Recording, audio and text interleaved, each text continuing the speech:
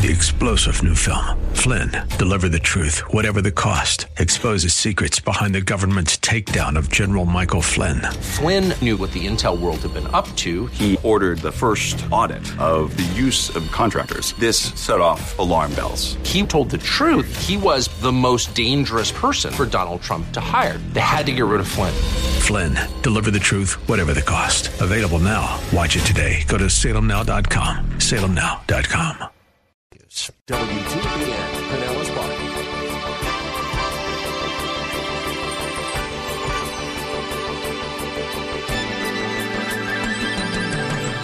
Now, here we learn that God decided to create man and woman in his own image and to have them rule over the rest of his creation.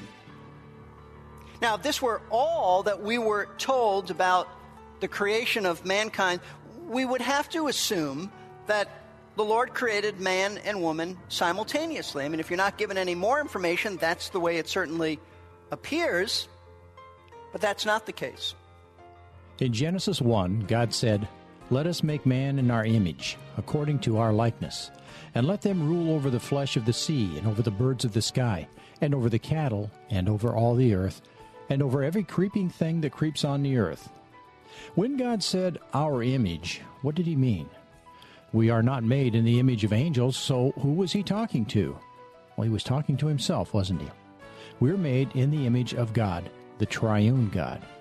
And certainly Adam was not of them, so the creation wasn't complete until God made Eve from Adam's rib. And in so doing, God created a special relationship between husband and wife that can be loosely compared to that between the father and the son. It's a relationship that has been terribly damaged ever since the fall. But as we walk in the Spirit, He'll help us to taste that wonderful relationship with our spouse that God originally intended. Hello and welcome to Verse by Verse. Our teacher is Pastor Steve Kreloff, the teaching pastor at Lakeside Community Chapel in Clearwater, Florida. Our subject in this series is the biblical marriage. Last session, Pastor Steve finished the first message in the series, which was from Ephesians chapter 5. The focus was on the Spirit-filled marriage. Toward the end of that chapter, Paul quoted Genesis chapter 2. So let's look at that chapter to discover God's original design for marriage. In his book on marriage, author Gary Inrig tells the story of a very irate customer who sent an angry letter to a do-it-yourself company. Here's what the letter said. "Dear sir, I have built a birdhouse according to your stupid plans. Not only is it too big, but it keeps blowing out of the tree. Signed, Unhappy." A few weeks later, Unhappy received this reply from the president of the do-it-yourself company. "Dear Unhappy, please accept our apologies. We accidentally sent you a sailboat blueprint. It may not be much consolation, but if you think you're unhappy, you should read the letter from the man who finished last in the yacht club regatta in a leaky birdhouse." Now, silly stories like this only illustrate the importance of following the right set of blueprints and designs if you want the end product to work properly. And that's true across the board, whether you're building a sailboat or a birdhouse or a marriage. You have to follow the right set of blueprints or you're going to end up in trouble. So, having begun a study on marriage last week, this morning I'd like us to look at what the Bible has to say concerning God's original design for marriage, the divine set of blueprints for a healthy marriage. It's found in Genesis 2, because in Genesis 2 we are told the story of the first marriage between Adam and Eve. And the reason that this is such an important study for us is because many Christians get married without any understanding of how God designed marriage to function.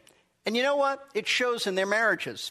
Their marriages are often in serious trouble because they have never considered God's blueprints concerning marriage, specifically why He created marriage in the first place, and how they are to pattern their relationship after God's original intention for marriage. Now, before we look at our passage in Genesis chapter 2, I want to remind you of what we learned last week in our opening study of this series on marriage, because really, last week, folks, was foundational. If you were not here, you really need to get the CD and listen to it.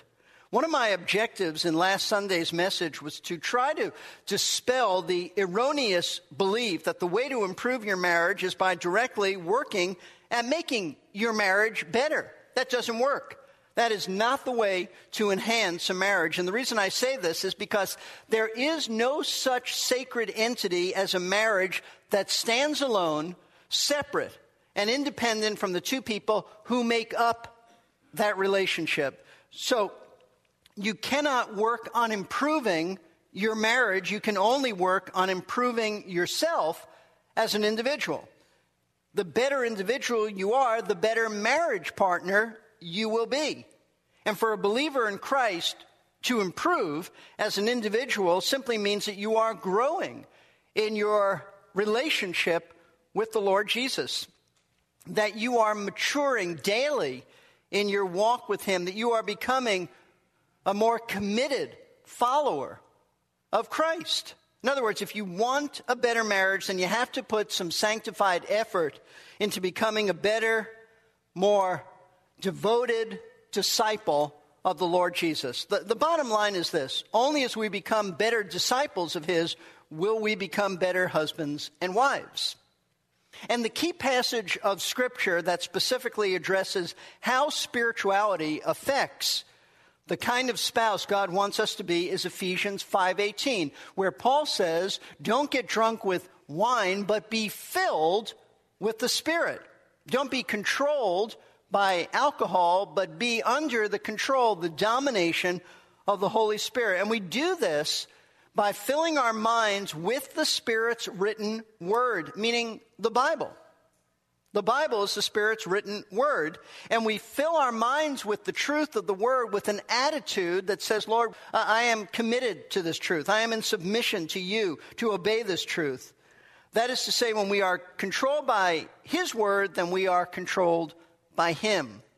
When we do that, Paul goes on to say in Ephesians chapter 5 that we will be more Christ-like in our attitude and behavior, and that will evidence itself by the way we treat our spouse, in that we will, watch this, we will humble ourselves by serving them rather than being selfish and expecting them to serve us.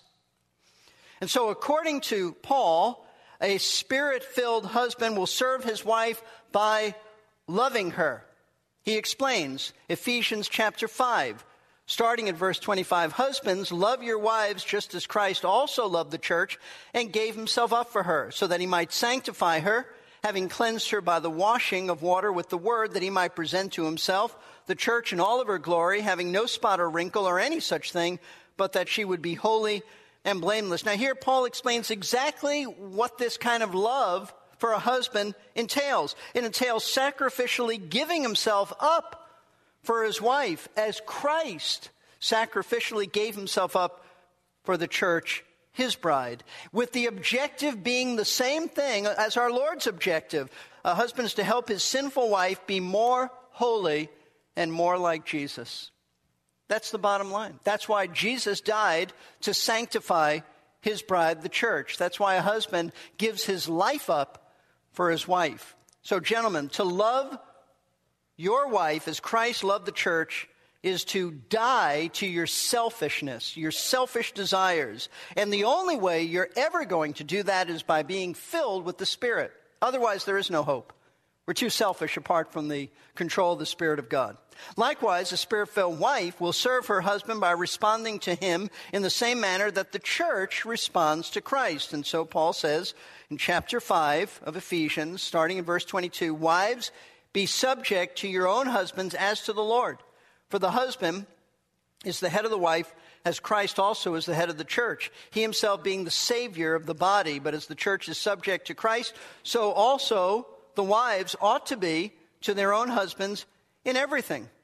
Now here Paul says that a Spirit-filled wife is going to serve her husband by responding to him as the church responds to Christ. How is that? By submitting to her husband out of obedience, note this, and submission to Christ. He may not be the kind of person that she can respect in character.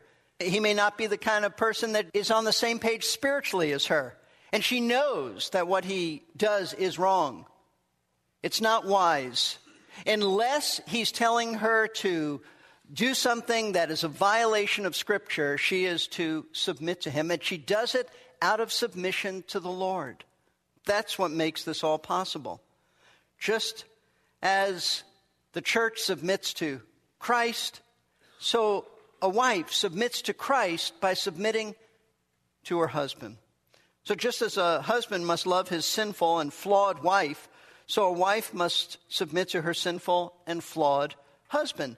Doing this, as I said, out of submission, out of obedience to Christ himself, even when she doesn't feel like submitting. And the reason that this is the way that husbands and wives both are to behave is because, as Paul goes on to explain at the end of this chapter, that marriage is a divine illustration. It's a picture, it's a parable of Christ's relationship with his bride, the church. Notice once again verses 31 and 32. For this reason, a man shall leave his father and mother and shall be joined to his wife, and the two shall become one flesh. This mystery, Paul says, it's great, but I'm speaking with reference to Christ and the church. So when a husband and wife fulfill their God-given roles in their marriage, they are giving glory to God by putting on display for all to see Christ's relationship with his own church. Now, I hope every husband and wife who heard last week's message went home, as I urged you to do, and discussed with each other what you need to do to be a better servant towards one another. I hope that you did that. If not, do it today. But remember, you will never be a better servant husband or a better servant wife unless you are walking by the Spirit. So it is essential, not optional, but essential to make sure that you are in the Word of God daily, filling your minds with biblical truth, with an attitude that is surrendered and in submission to that truth and to Christ's lordship, which means, and here's the key, that you are applying that truth to your life. You see, keep in mind, we don't walk in the Spirit simply by knowing what the Bible says. There are a lot of people who know what the Bible says. We walk in the Spirit when we receive what the Bible says and we apply what the Bible says to our lives. That's key.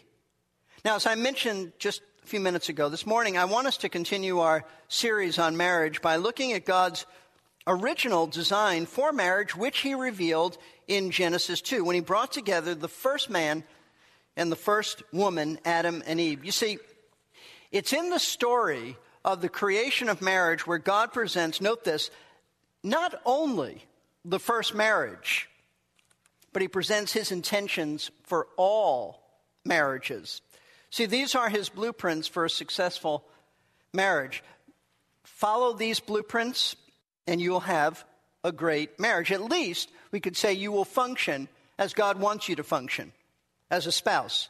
Otherwise, you're going to try to have a marriage based on what you think is best, what the world tells you, what your own flesh tells you, what psychology tells you. And in the end, you'll be very dissatisfied with the end product, just like that irate customer who tried to build a birdhouse with the wrong blueprints. So, learn what the divine design for marriage is, follow it, and enjoy a taste of heaven on earth.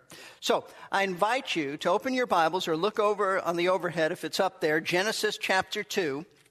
And I want to read to you what God says concerning the first marriage.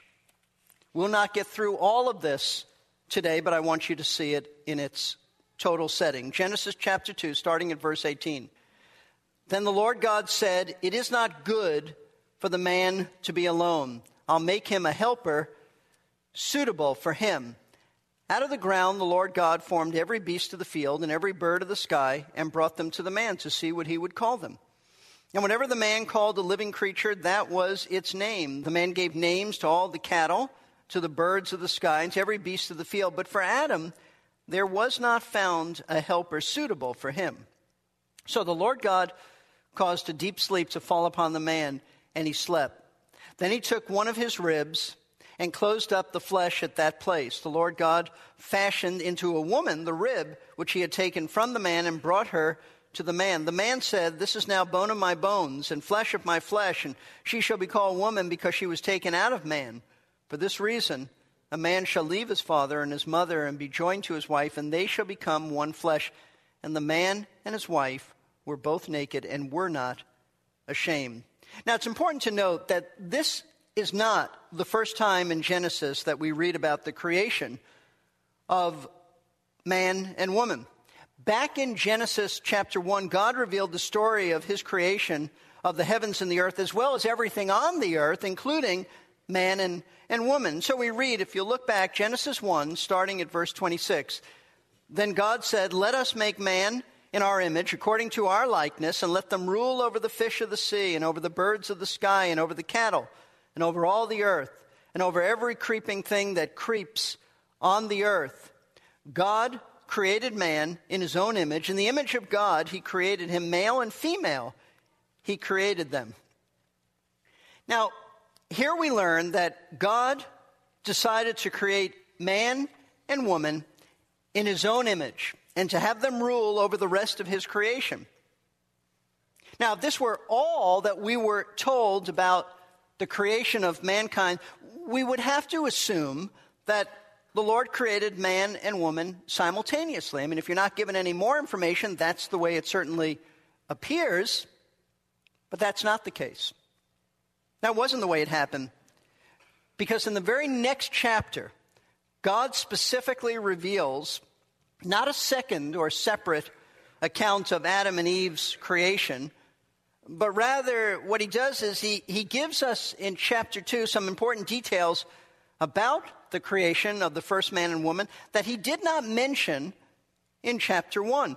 And the reason that he didn't do this, note this, is to explain the unique relationship that every husband and wife are to have.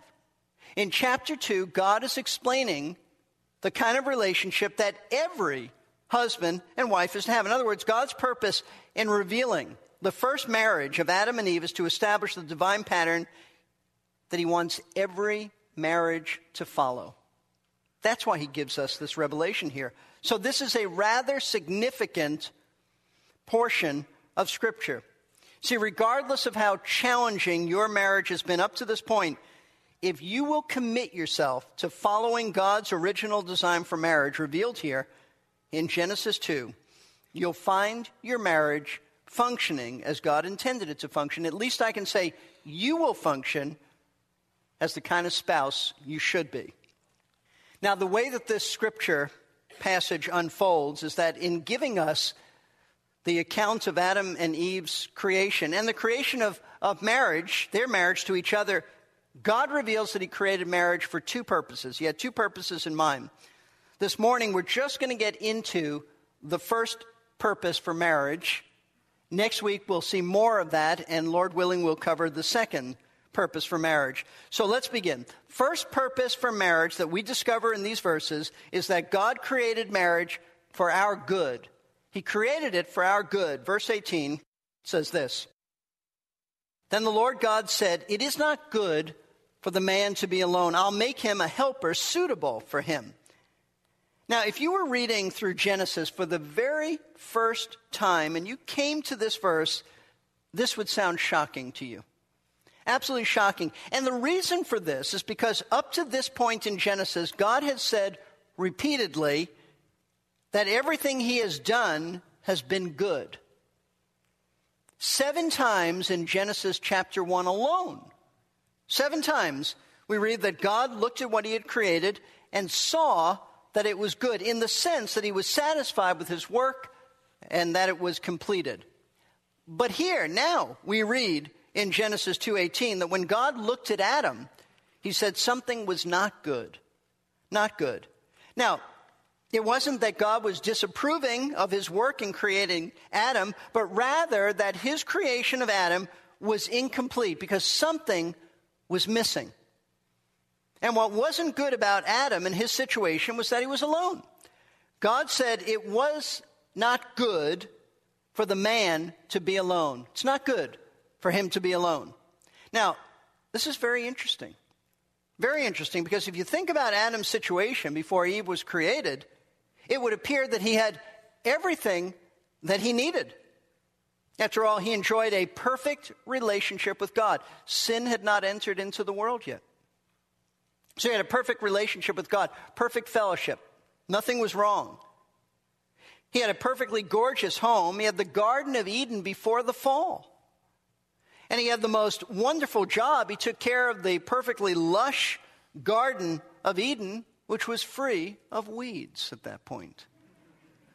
And yet, with all of these great things going for Adam, God declared that it wasn't good for this man to be alone. Question is, why not?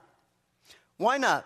How could Adam be in a not good condition when he lived in a perfect world, had a perfect job, and enjoyed perfect fellowship with the Almighty?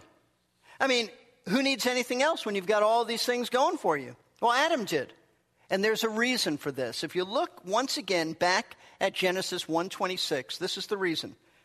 Then God said, "Let us make man in our image, according to our likeness, and let them rule over the fish of the sea, over the birds of the sky, and over the cattle, and over all the earth, and over every creeping thing that creeps on the earth." But notice the beginning.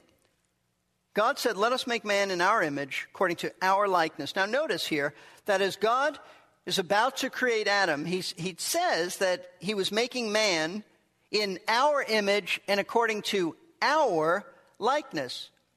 Who is God talking to? And why does he speak of himself in the plural rather than in the singular? Well, some have interpreted this to mean that God was addressing angels in his heavenly court. That's not true. Man wasn't made in the image of angels, nor is there anything in Scripture that indicates that angels were involved in the creating of humans. The most plausible explanation is that this is a reference to the Trinity, the triune Godhead, the one true God who exists as three persons, Father, Son, and Holy Spirit. And they are having a conversation between themselves. And they are declaring that they're about to create man in their image and their likeness, which does not mean that man will physically resemble God, because God is invisible. God is spirit. To be made in the image of God means that man resembles God in his personality and in his nature. Now think about this. If each member of the triune Godhead, if each of them know and love each other and have a special relationship with each other, which they do, then it only makes sense that God created man in his image, watch this, to also have special relationships.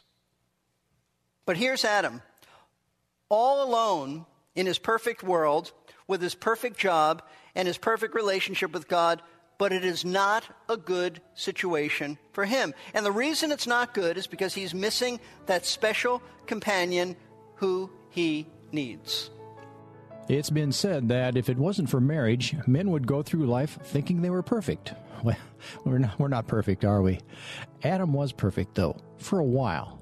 And yet, even before Adam sinned, he was incomplete. He was designed to enjoy a special kind of relationship. Eve provided that relationship. We are created in God's image, so we need that special relationship that goes way beyond just friendship, romance, or even passion. As the years roll on, I'm coming to increasingly appreciate my wife for the way she fulfills that role, and I hope I'm doing the same for her. Thanks for tuning in today to Verse by Verse with Pastor Steve Kreloff of Lakeside Community Chapel in Clearwater, Florida. If you'd like to visit Lakeside some Sunday, I know Pastor Steve would enjoy meeting you. The address is 1893 Sunset Point Road in Clearwater. Call 727-441-1714 for directions and service times. Or browse over online to Lakeside's website, lakesidechapel.com, for a map and even more information. The number again is 727-441-1714. To listen again to today's lesson or any of our previous broadcasts, go to versebyverseradio.org and click on the Message Archive link. And if the Lord is prompting you to help support Verse by Verse financially, there's a giving page available with information about giving and a link to a safe means to give online. And we thank the Lord for the generous listeners who help make these radio Bible classes possible. This is Jerry Peterson. Have you ever noticed that society has a warped view of marriage? In the books and movies, it's all about passion, romance, and sex. But those are not the essential glue that holds two people together. The glue is faithful friendship. Always being there for the other person, always trusting, open, and selfless. Pastor Steve will have more about that when we meet again for the next Verse by Verse.